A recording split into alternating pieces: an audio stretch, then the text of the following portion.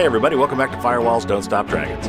I'm your host, as always, Kerry Parker, and we've got a wonderful interview show for you today. We're going to be talking with Nathan Freed Wessler. He is from the American Civil Liberties Union, otherwise known as the ACLU. He is a lawyer there, and we're going to talk about some work that they're doing and some interesting stories around mobile privacy. It turns out that Google's not just used to find stuff online, that Google can also be used to find suspects in crimes. And if you wonder what I mean by that, just stay tuned because we'll be talking with Nate about it right now. All right, today we have the pleasure of speaking with Nathan Freed Wessler. Nate is a staff attorney at the ACLU's Speech, Privacy, and Technology Project, where he works on surveillance and privacy issues, including government searches of electronic devices, requests for sensitive data held by third parties, and use of surveillance technologies. Welcome. Thanks so much. So I live in Raleigh, the Raleigh, North Carolina area, and I just read an article recently from WRAL, which is our local TV, one of our big local TV stations here, where you were quoted, which led to this interview. And the article is about how the Raleigh police are basically turning to Google to solve crimes, apparently ones where they're maybe having a hard time identifying suspects and or witnesses. So how does one use Google to solve crimes exactly? Can you walk us through that? Yeah, sure. So this is the story that you're talking about is sort of the latest iteration in what has now become a long history of police turning to not only Google, but lots of our data providers, our companies that handle our email and our phone and all the other services we use to try to collect evidence. So what we're looking at with these Google warrants is something a little new. It's a new twist and raises some particularly worrisome concerns about the nature of our privacy. But the basic issue is not new, which is that we now live in a world when some of our most sensitive data isn't held in our own filing cabinets in our house, but is held by the companies that we have relationships with. So in these investigations in North Carolina, police were trying to find a suspect. They didn't have an actual named suspect yet. They had a crime. There were a couple of homicides. There was a big arson and an assault case, I think, where in the course of trying to figure out who might have done it, where their leads were pretty thin, they went to a judge and got a warrant or a set of warrants for these different crimes to then send to Google, asking Google to search through the location records of its users and to identify any of its users whose phones or other devices were within a specified geographical area during a 1 or 2 or 3 hour time frame around the time of the crime. Now, this is the kind of a request that we've seen lots of times in the past directed at cell phone companies, which keep a lot of records about which cell towers a phone is talking to at any given time. I had never before seen this kind of what I'll call a reverse location request to Google, but it makes sense in that Google is retaining a huge trove of information about where our devices have been in the past. Certainly that's true for people using Android phones, Google's operating system, but also people who are on an iPhone or another type of phone who are using some of Google's products, like, for example, Google Maps. A lot of that data, as a default matter, ends up getting saved on Google servers for potentially a very long period of time. And they apparently have the ability to not only search by an individual person's name, but also to do this kind of reverse search based on a particular geographic area. So, and I don't know if all the people are aware, but Waze, which is a very popular app for navigation and traffic and things like that, is also owned by Google. That's correct? Yeah, that's right. I don't know what Google's policies are, particularly around how long they retain location data generated by Waze or by Google Maps or some of their other services. But my understanding is that it is for quite a long time, unless somebody goes into their own settings and changes the default to limit how much information is saved. So, since you're a lawyer, let's talk about some of the legal aspects of this. You actually, I believe, argued a similar case in front of the Supreme Court regarding the cell tower location data. How is What is the legal foundation for such a broad warrant? According to the Constitution, the whole point was that warrants are supposed to be kind of targeted things. Obviously, I guess if you don't know the suspect's name, that causes some issues. But this is what looks like dragnet surveillance. It looks like overly broad. So what's the legal foundation for this? What are they? How do they claim that they have the right to gather this sorts of information? Yeah, it's a really key question. And there are a couple of moving parts here. So in this case, or in this set of cases, police actually got a search warrant based on probable cause from a judge. And that's, the minimum that they should be doing, although there are still some questions that I'll talk about in a minute about whether these warrants are even valid because of how broad they are. But what's interesting is that in all of these warrants from North Carolina, the police or the prosecutor provides a footnote that says, we actually don't think we're required to get a search warrant to get this data, but Google is insisting on a warrant. And since we think we have probable cause anyway, we're just going to go through this warrant procedure. Reading between the lines, Google is, insisting on a better practice here, and good for them for doing that. And police, I take it, don't want to test their luck by trying to litigate whether or not they actually need a search warrant, since I think the law would be going against them in this context of very precise GPS data, although it's not a totally settled question. So that underlying question of whether a warrant is even needed at all, that's what's at issue in the Supreme Court case that I argued. The case is called Carpenter v. United States. And that dealt with a related but somewhat distinct issue of when police know who the suspect is. They have a name and a cell phone number. They want to go to the cell phone company to get someone's historical cell phone location records. In the Carpenter case itself, police were investigating a series of robberies in the Detroit area back in 2010 and 2011. And they arrested a couple of guys who they thought were involved in the string of robberies ironically, there were robberies of cell phone stores, of T-Mobile stores and Radio Shacks around Detroit. One of the guys they arrested quickly flipped and gave the names and cell phone numbers of a bunch of other people who he said were involved in some or all of these robberies. And one of those people was Timothy Carpenter, who became our client. And so police went to a judge. They turned the case over to the FBI. The FBI agent worked with a federal prosecutor to go to a federal judge and get a court order, but not a search warrant, a court order on a much lower, easier to get legal standard based on a law from 1986 that Congress passed that has not kept up with changes in digital technology in the cell phone age. So they got this very easy to get court order that they then sent to Mr. Carpenter's cell phone company, asking for 5 months worth of his historical cell site location records. Wow. And the company sent back about 4 months of records, totaling nearly 13,000 individual location points. That's about 101 location points per day. Wow. And then the police or the FBI trolled through those, and lo and behold, they were able to place him at the scenes of 4 of those robberies at the times of the robberies, which then became key evidence for them at trial.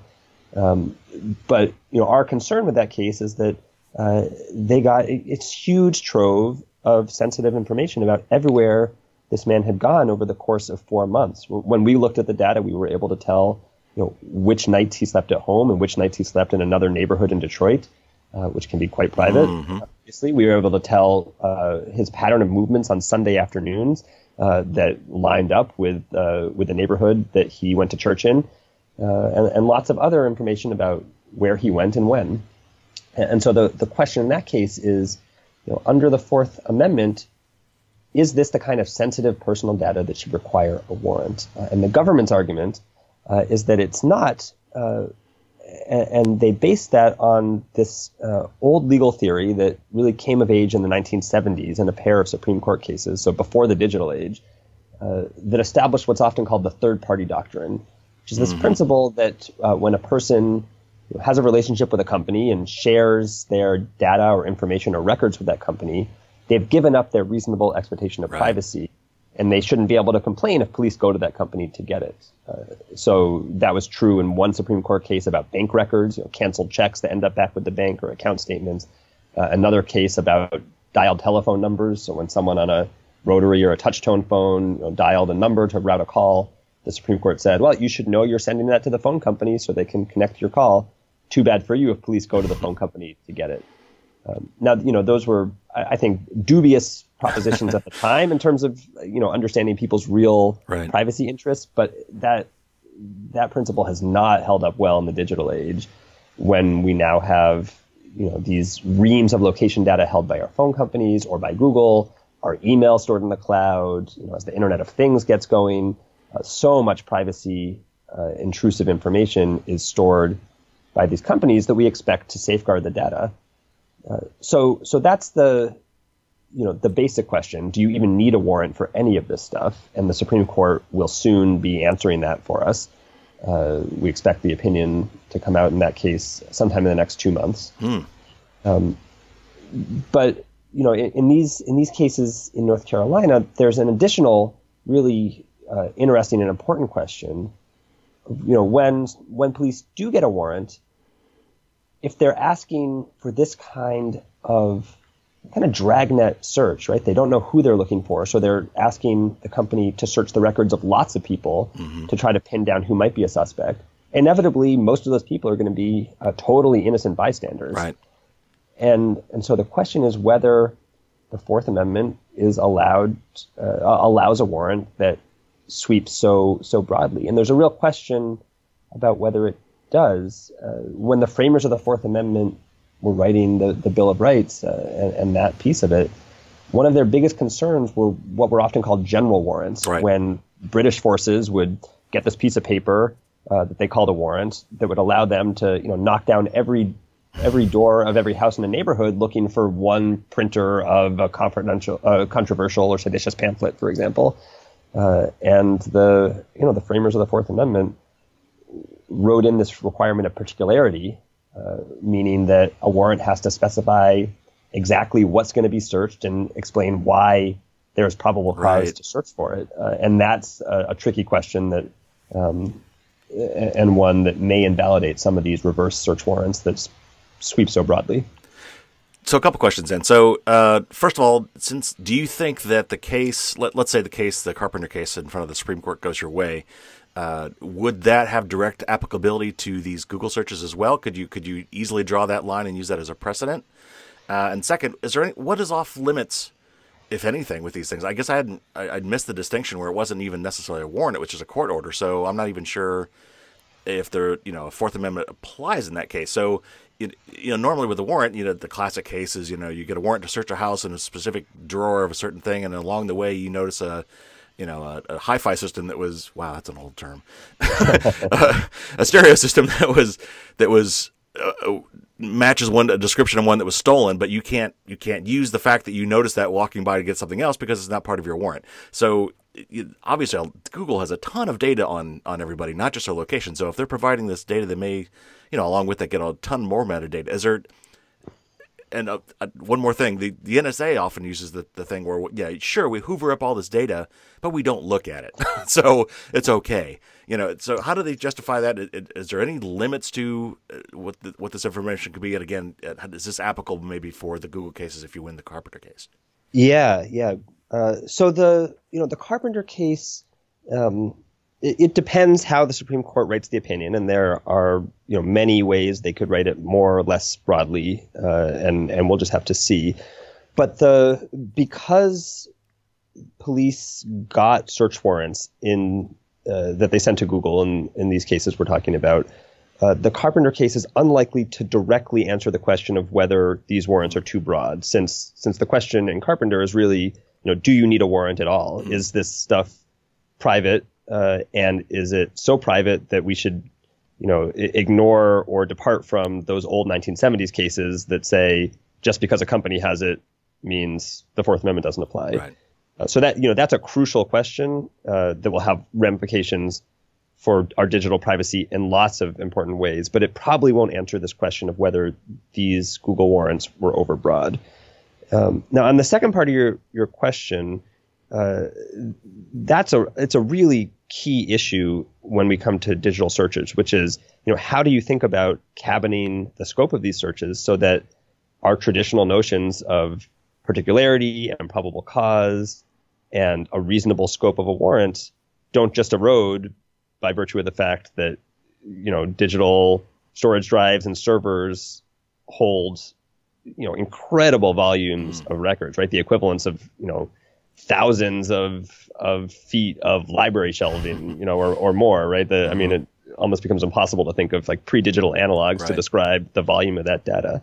One of the interesting things about these Google warrants is that they do include some safeguards to try to avoid police getting an unfair windfall during this search. Now, it's unclear how effective those safeguards are, and I'm guessing that this was part of what Google insisted on. But there's what we often call a minimization procedure written into these warrants, where in some of them at least, what's supposed to happen is that police get the warrant, send it to Google, and then what Google sends back at first is a set of anonymized information about which devices were in the geographic area around the time. So they assign some kind of numerical identifier to each of the accounts, but not the names or other subscriber information.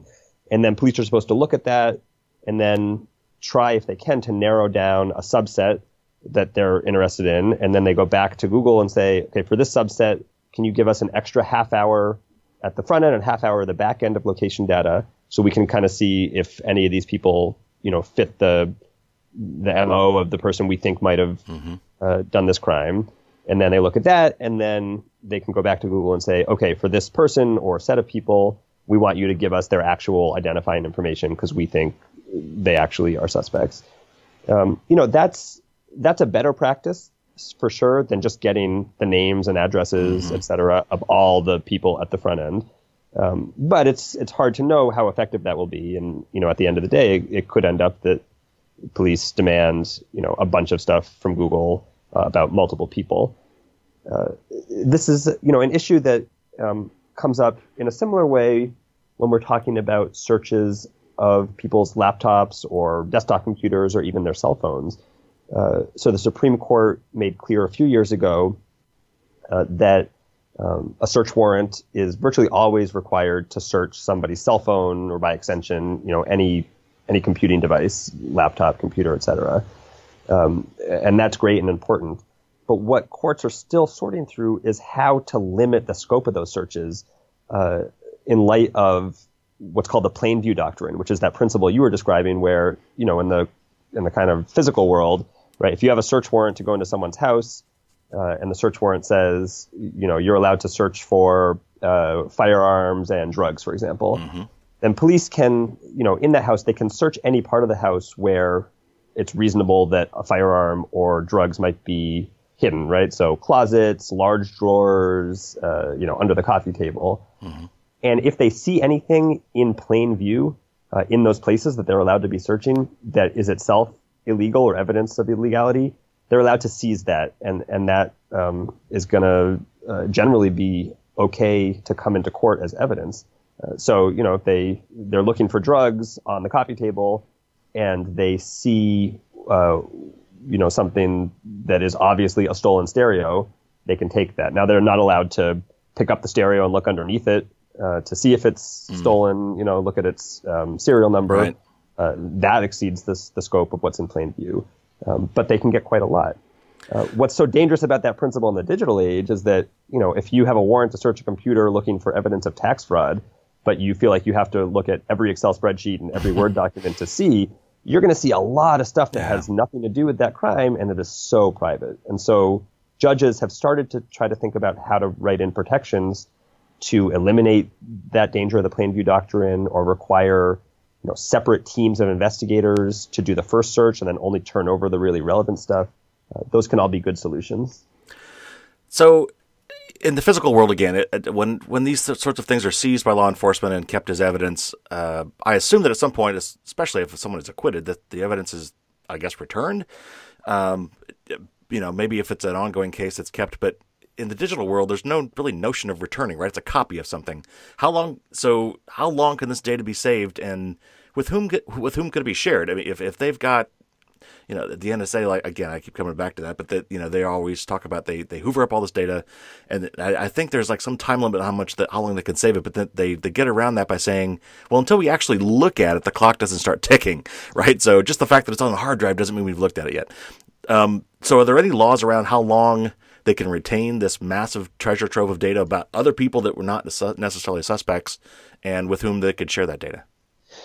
Yeah, the protections are not nearly strong enough. They vary a little by context and by which agency is collecting the information. So the DEA's rules may be different than the FBI's, different than the NSA's. But often if they've collected something through a warrant or other legal process that they think is adequate for a case, often that information is going to be saved for a very long time. A few years ago, an investigative reporter in Virginia uncovered this incredible database that police in the Hampton Roads area of Virginia were dumping all of the digital data that they obtained through search warrants and subpoenas and other forms of legal process and investigations. All that stuff was getting dumped into this database. So then police from this set of departments could, anytime in the future in any investigation, without a warrant or any further action from a judge, could dip back into it and see, what might be there that was interesting or incriminating, et cetera. And that's a huge concern because, you're now really providing police with this time machine effect, right? They now, at their whim, they can dip back into what is probably, in many cases, highly sensitive private information that they would need a search warrant to get in the first instance. But now in a totally different investigation, they're just jumping around, looking to see what they might be able to find. And that's exactly the kind of thing that the framers of the Fourth Amendment wanted to avoid. Yeah, I mean, whenever I talk to people about the internet, and like my daughters particularly, I tell them, assume the internet is forever. If you've posted something digitally anywhere or sent it through an email, or just assume that will last forever, and that could come back at any point in your life or after. And so we have this situation where this stuff, like you said, it's like a time machine. This stuff has last forever. And so I like when I teach my class, I ask people, have you ever committed a crime? I'm not talking about got caught. Have you ever done anything illegal? Because it's not so a matter, most people, like if they do the thing illegal and they make it till tomorrow, they're okay. That's not true anymore. Okay. So absolutely true. And, a lot of this now, right, puts us at the whim of the policies of private companies, right? Mm-hmm. I mean, as you're saying, it used to be that we had a filing cabinet and, a stack of VHS tapes, et cetera, in our homes. And if we wanted to get rid of something, we knew how to do that. You put it in the shredder, you toss it out. But now, AT&T, for example, keeps 5 years worth of every customer's cell phone location records. That's just their policy. Which means that if, 4 years from now, police decide that they think maybe I was up to some funny business, they can take that time machine back by getting those records from Google, and there's absolutely nothing that I can do about it. So one of the questions that we have to ask in cases like this that I think that oftentimes gets missed is, how effective actually is this tool? Like, has this actually resulted in getting bad guys? Because I worry that, some of these things are just, I don't want necessarily they were conscious pretexts to hoover up information, but as a happy circumstance, by going through this, they did manage to get a whole bunch of data they could throw in a hopper somewhere that may be valuable later. So, so all that hinges on the fact of whether or not this thing was worthwhile in the first place. So, like, for instance, in these North Carolina cases, do we know, did these techniques actually yield suspects? Did they actually solve cases based on this? Or, is this just kind of a snipe hunt that unfortunately manages to gather a ton of information on people? Yeah, so I don't know. What we do know about the North Carolina cases is that in at least one of them, one of the homicide cases, police have someone that they arrested and that they are now moving towards prosecution of.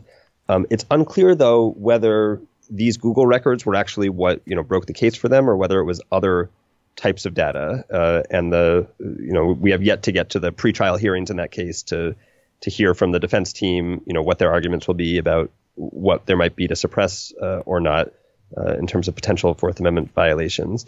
But it does, raise this question of when police are without a named suspect yet, just trying to get a handle on who might have been near the scene of the crime. In some of these cases, they aren't able to make any kind of a assertion that there was somebody there who even had a cell phone, right, or that a cell phone was used in the crime. So in a couple of those North Carolina warrants, they actually had witnesses who said, "Oh, we saw the person running away from the scene of the crime, talking on a cell phone, or we saw what looked like a cell phone flashlight, looking around out before the person fled." And so, at least that's some indication that maybe there's going to be a record there. But they don't even have that in all of these cases. And when you're talking about these kind of reverse searches, you don't know, and they don't know ahead of time what they'll find, which makes, at the very least, makes it crucial that there are strong limits on collection and retention of all the information that turns out not to be related to a suspect. And that's true in lots of areas of digital searches where, not only do we need a warrant, but we need that warrant to do things that we've seldom need warrants to do before, which is to specify, exactly how the search is to be carried out and how to protect all the evidence that turns out to be totally unrelated to the crime. How fast to delete it, how to wall it off from future investigations, how to give notice to all those innocent people so they know that their information was captured. These are all, new questions in the digital age that are really crucial. And so I want to broaden this out a little bit, because I think a lot of people aren't really aware of the numerous ways that we can be tracked, and it's getting worse. So I'd just like to tick off a few off the top of my head that I'm aware of, and I'd like to get your take on some of these things. But for the cell phone is just an amazing tracking device. So basically, anything that has a radio in it, anything that's got wireless technology, could be used in reverse to track somebody. So your cell phone not only has a cellular radio in it, it's almost surely got Wi-Fi. It's got NFC, which is near field communication. It's got Bluetooth. Even the speakers and the microphones through ultrasonic signals can be used to determine your whereabouts or identify you. And that's just your cell phone. And then now we need to start talking about things like automated license plate readers. These little cameras with computers that cops or sometimes often third parties will mount on vehicles, and they'll just drive around town, go through parking lots, taking pictures of every license plate they find and noting when and where they found it. Of toll booth scanners, public cameras combined with facial recognition. There's I don't even know if it seems so apocryphal, but the story from China about catching some criminal in a crowd of 50,000 people based on his face. So the technological ways in which we can be tracked are just mushrooming. Can you talk a little bit about all the different ways we're being tracked, and is there anything we can do legally about these things? Is the government aware of these things? Are they trying to get ahead of this? They always seem to be behind it. Yeah, so you're absolutely right. The numbers of technologies that allow for detailed, precise, and pervasive location tracking are constantly growing and quote unquote improving in their accuracy. And some of these are technologies that we get a lot of benefit from ourselves. Oh, yeah. Right? The GPS function on our smartphone has meant that we can get places and use services in easy and convenient and sometimes really fun and surprising ways that just never existed a decade ago. But the flip side of that is that both companies and the government can have access to an incredible and detailed account of where we've been in the past and where we are at the current moment, and can track us in real time over time. The legal protections against these kinds of tracking are underdeveloped, but that's not to say that there haven't been really important advances in the last several years. Chief among those was a Supreme Court case from 2012 called United States versus Jones, which was about what the Fourth Amendment has to say when police surreptitiously put a GPS tracker on the undercarriage of a suspect's car and then use it to track that person. In that case, it was over about a month, 28 days. And police, they'd actually gone to a judge and gotten a warrant, but then they had let the warrant expire, and then they had attached the GPS tracker in a different jurisdiction that the warrant wouldn't have even allowed them to do anyway. So it was as if they had no warrant. And the defense attorney then challenged that tracking evidence, saying this is really sensitive. You should have had to get a warrant. And the Supreme Court agreed, and actually a unanimous opinion. Two sets of opinions that reached the same outcome, but for different reasons. But the court held that when you use a GPS tracker attached to a car to track someone's location over time, that's a search that requires a warrant. Now, to reach that conclusion, there were two different rationales, and it's actually important to understand what they are to be able to think about how we might be protected against these other kinds of location tracking. So one half of the court said, well, the Fourth Amendment regulates this because this was actually a trespass by police on your private property. They put this magnetic GPS tracker on your car without your permission, so they trespassed on your property, and they did it in order to collect information. And that's something that the Fourth Amendment has always been concerned about, this imposition on both privacy and property, and so it's a search. Another half of the court said, that's kind of a silly, trivial rationale, particularly because there are all these other technologies out there that don't require a magnetic attachment, right? For example, cell phone location tracking. And so we should think about this in terms of privacy principles. And never before in human history have police had this ability to basically track you 24 hours a day, 7 days a week, week upon week, without ever sleeping, without ever changing shifts, without fueling up the police car to keep on your tail. Right. This is it's so much easier, and it is so lowered the cost of surveillance that it just changes the calculus in terms of privacy invasion, and the Fourth Amendment should regulate it.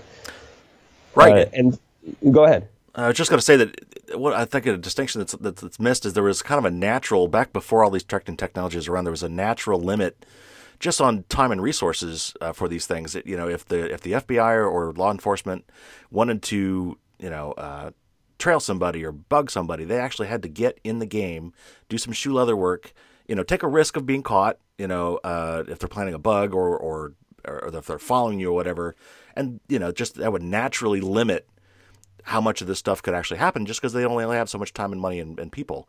That is no longer the case. That's absolutely right. And that was really, one of the rationales that was underlying that second opinion. It was a concurring opinion by Justice Alito, which also shows that these are not necessarily, issues that break down along traditional political partisan lines, where he was explaining exactly that part of our traditional expectations of privacy have revolved around these practical considerations, right? Did we, sure, we might expect that police or a nosy neighbor would follow us around for a relatively short period of time.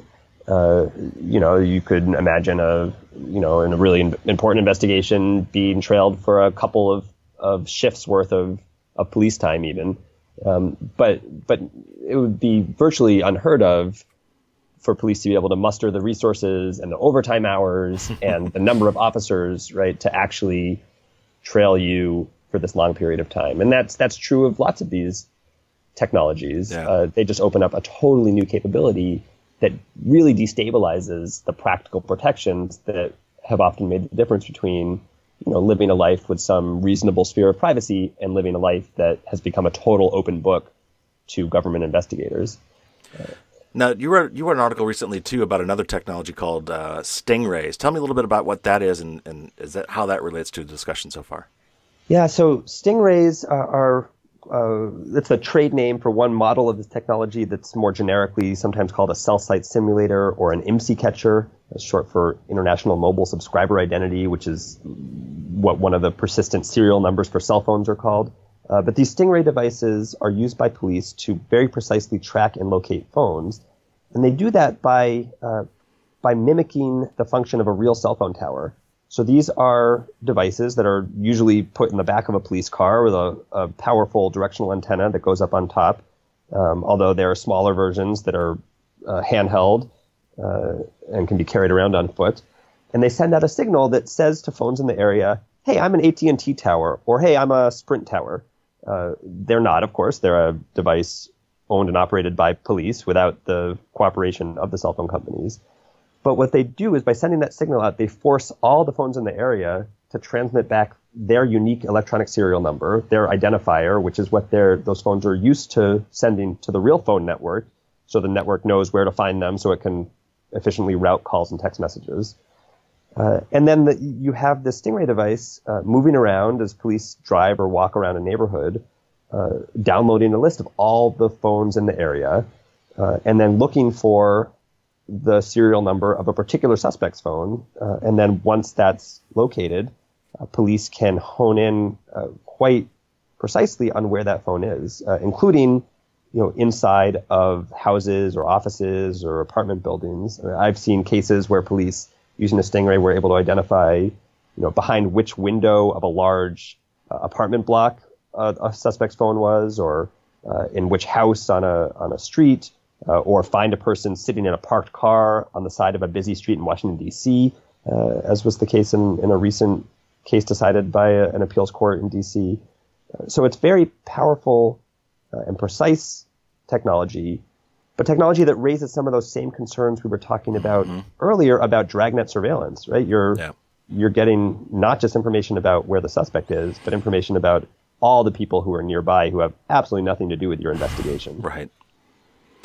So, one of the common responses that I seem to hear with these things is, well, if you don't like this stuff, just turn it off. Don't use your cell phone, or don't use Wi-Fi, or don't use these wonderful new technologies. Just, go back to the Stone Age, basically. Is that a valid response really today? I mean, can you really expect people at this point to say, to deny themselves all these technological wonders in the name of their own privacy? No, it's really it's an unreasonable trade-off to ask people to make, and one that is increasingly, untenable. I mean, it's not really an option for most people. In my work, I have to have my cell phone on me so I can be available for urgent after-hours emails from my coworkers and my boss, or from clients, and that's true not just of lawyers, obviously, but people in lots of sectors of the economy. Parents now rely on their cell phones to communicate with their kids, or to hear from daycare providers or schools as they're moving around. People need their phones to call emergency services, right? A huge percentage now of 911 calls come from cell phones, and often that's what can be the difference between life and death if you come upon an accident on the highway. Right, we no longer have to, wait the 20 minutes while someone tries to go find a payphone at a gas station. You can call 911 right away, and that's crucial. Yeah. So the suggestion that we somehow should just, turn these phones into paperweights, throw them away, turn them off, leave them at home, maybe some people will be able to do that and think it's worthwhile, and more power to them if that's what they want to do. But that's not where we should set the default in society, and that's why we really need the legal system to step in and provide protections. And that's a question both for courts in interpreting the Constitution, but it's also a question for state legislatures and Congress in passing statutes. And a number of states have done that around location tracking. States, across the spectrum from California to Utah, Montana, Maine, Illinois, Indiana, and more have passed laws that say that when police want to track someone's cell phone, they have to go get a probable cause search warrant before they do it. So they're not walling off this data and preventing police from getting it at all, but they're saying, we have a constitutional system, we have checks and balances. You have to observe those before you can go poking around in someone's very private location data. So one of the things I find kind of most interesting is this: we have this diabolical symbiotic relationship between corporations and government, because the government, I assume, I would hope, would not be allowed to collect all the amounts of data that are currently being collected by Facebook and Google and Amazon, and yet those companies are doing it for their own profit and financial interests, and yet now that a third party has basically done all the work for them, the law enforcement can walk in and say, "I'll take that," right? Yeah, Whereas yeah. they couldn't have done it originally. So the issue, there's the legal aspects of the constitutionality for law enforcement and these guys getting this data, but then we have the commercial aspects, the civil aspects of. I've heard it said recently, especially with all the Facebook debacle going on, that the issue is not so much that that they're sharing this data, is that they collected it in the first place. The fact that they're saving this data, AT&T needs to know where you are right now because that's how they get phone calls to you. But they don't need to know that for 5 years. That's right. Right? But the reason they have that, I'm sure some of it is maybe to be available to law enforcement should need it, but a lot of it's just for monetization. They're using this because they're building these dossiers on us. So we've got this diabolical relationship between, the corporations are hoovering up all the data and then the government just walking in and taking it when they need it. Yeah, it's a really difficult dynamic to figure out how to unravel. Yeah. Unravel. AT&T, right? They may need that for a couple of billing cycles, right? To if there are network diagnostic issues or to deal with roaming charges between companies, that might be totally reasonable. But yeah, 5 years, it's hard to figure out why they need that. And as long as they're holding it, it's susceptible to access by the government, and also to potentially efforts to monetize it. For advertising and other purposes, although there are federal laws that limit what can be done with that kind of cell phone location data. That's not true for other kinds of data. As you were saying, as we've learned around this coverage of the Facebook scandals, and so part of the conversation as a public and with our lawmakers really does need to be about how we can think about placing appropriate restrictions, whether they're voluntary or they're legislated, on what these companies can be doing with our data. Some of this is going to be about transparency and disclosure and consent. So changing the defaults from share everything and keep it forever to, share only what's necessary and keep it only as long as necessary unless you opt in to something more. And that could make a huge difference in how these companies structure their servers and their storage systems. And it's the kind of regulation that Europe is starting to move towards in very strong ways, but that here in the United States we've been lagging behind. But I am hopeful that we're in a moment now where the conversation is starting to turn, and where people are realizing that we are obtaining really significant benefits and conveniences from this technology, and these technologies in many cases look like they're free, but actually someone's making money off of them somehow, often in lots of ways, and they're often doing that by monetizing your privacy in ways that can have lots of negative effects. And so we need to think very carefully about what the bargain is that we as a society are striking. Yeah, for sure. And the GDPR, the General Data Protection Regulation, that's about to go into effect in Europe is going to have.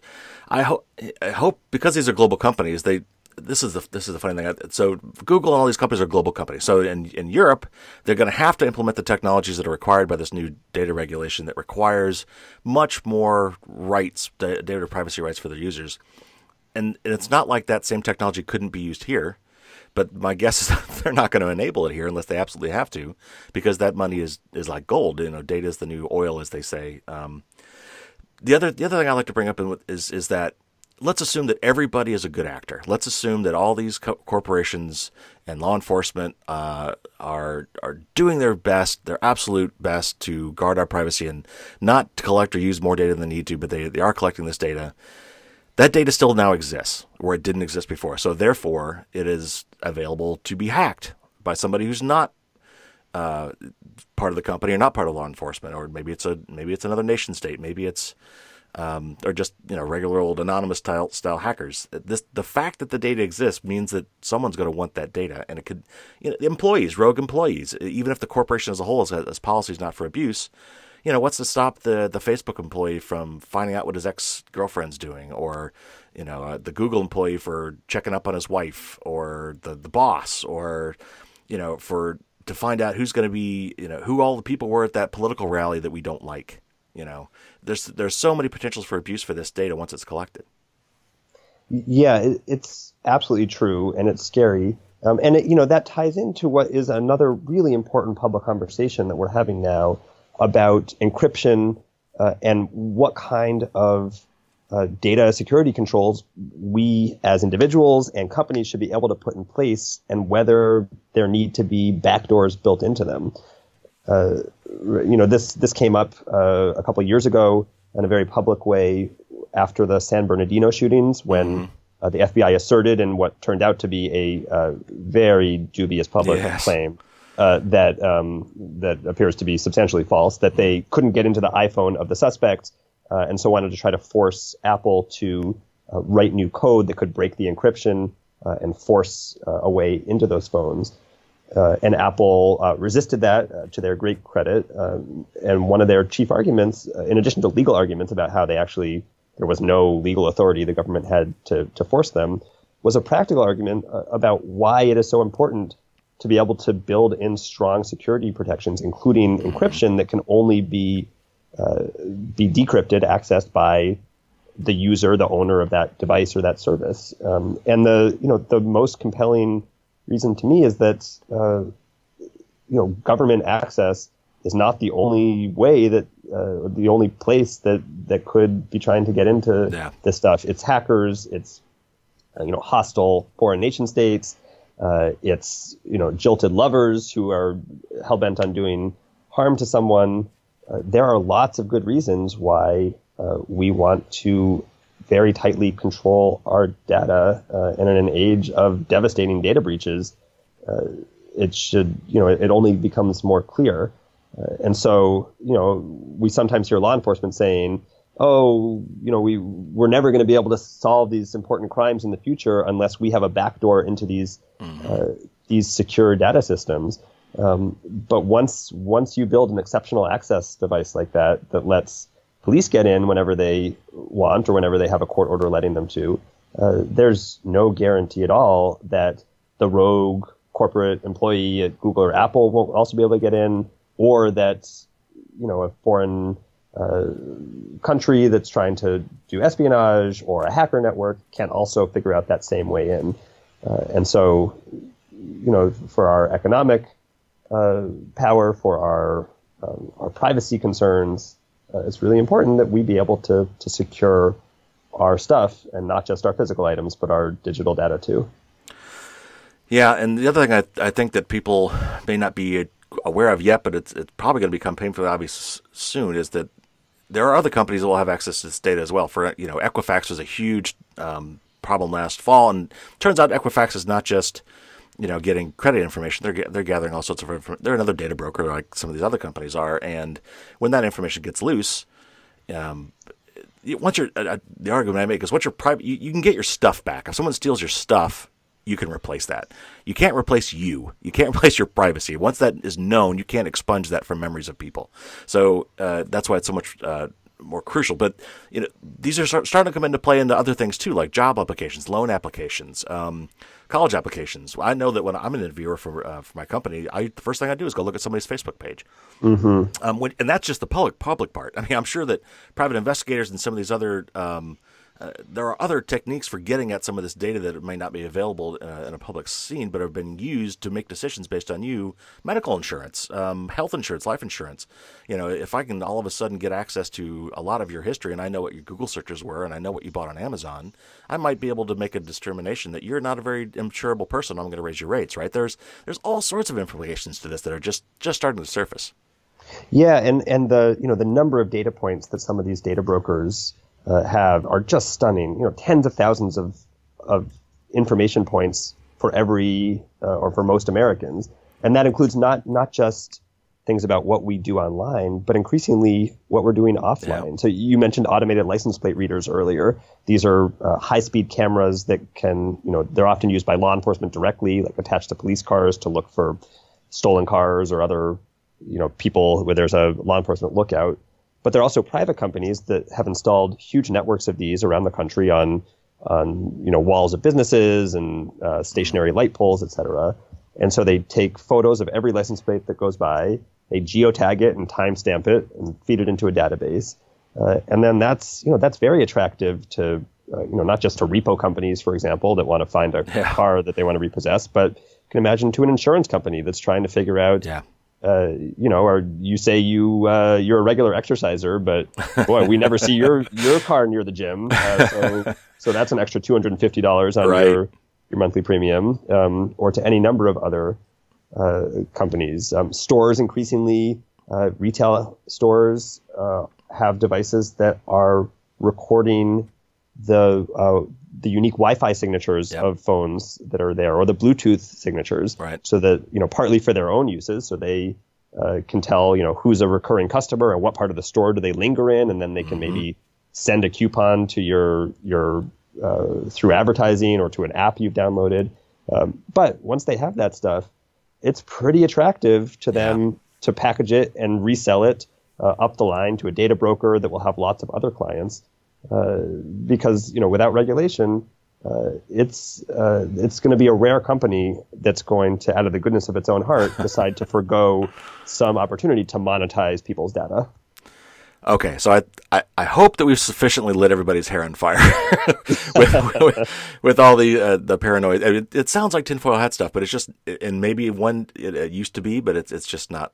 These are real concerns now. So I always like to wrap up with some sort of hope, something, or at least a call to action. What is it we can tell people to do, either technologically and or from an activism standpoint? What can people do to assert their rights, to claw back some of their data and protect themselves? If you had to give us some top tips for people on how to get involved and how to protect themselves, what would you say? Yeah, so I'll say two things. So, there are technological tools that people can use if they want to protect their privacy, and some of them are actually very easy to use now. So, for example, there are texting and chat apps like Signal that you can just easily download onto your smartphone.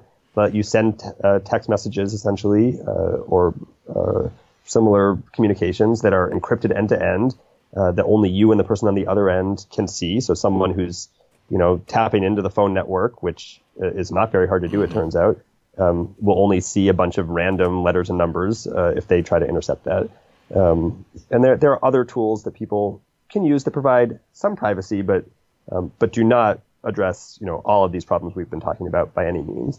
But then there are political solutions that people should get behind. And I think one of the most exciting and powerful efforts that I've seen in recent years is a campaign that the ACLU has been very active in, as well as a number of organizations from across the political spectrum, to get local governments, so city councils and county boards of supervisors, to adopt laws that say that whenever police want to buy or start using a new surveillance technology, they have to get the buy-in of the public and of elected officials. So they should have to disclose their plans to the city council and to the public.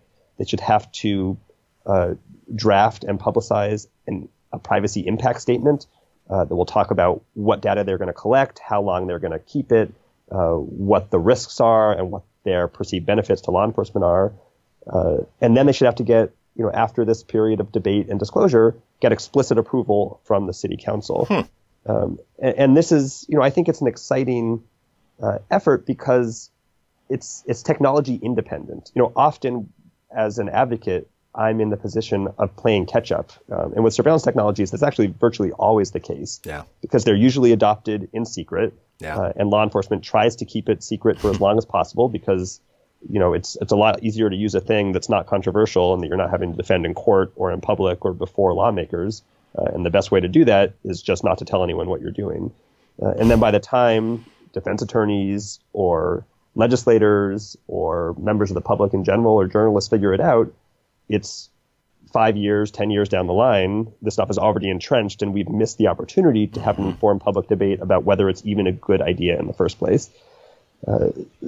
So these efforts are ongoing in a number of places around the country, from big cities to small towns. And I think, concerned listeners could try to get involved in pushing their local elected officials to adopt this what I think is a really reasonable but also evergreen protection. Yeah, and I think that's a great idea. And it's obvious with the kind of the federal government seems to be so gridlocked now that a lot of the places where innovation is happening and policy seems to be at the local level. So, yeah, that's a great idea. Thanks. Nate, this was a great discussion. Thanks so much for all your insights. This is troubling and yet eye-opening, and hopefully, the whole point of these kind of conversations is just to make people aware these things are going on so they could be informed citizens and get out there and vote at the ballot box and with their wallets where possible to support privacy and to not support some of these efforts to really undermine our rights. So thank you very much for coming and talking to us today. Thanks so much. I enjoyed our conversation. And that's going to wrap up our show this week. Thanks again. Big thanks to Nate Wessler for coming on and explaining the details of these issues. It's thorny issues, but stuff we've really got to grapple with, and the law is just not keeping up with reality. The technology is moving so fast, and the laws just aren't.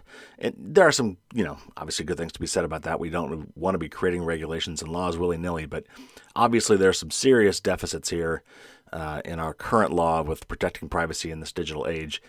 The sheer volume of data that is now available to law enforcement and corporations, of course, is just absolutely staggering.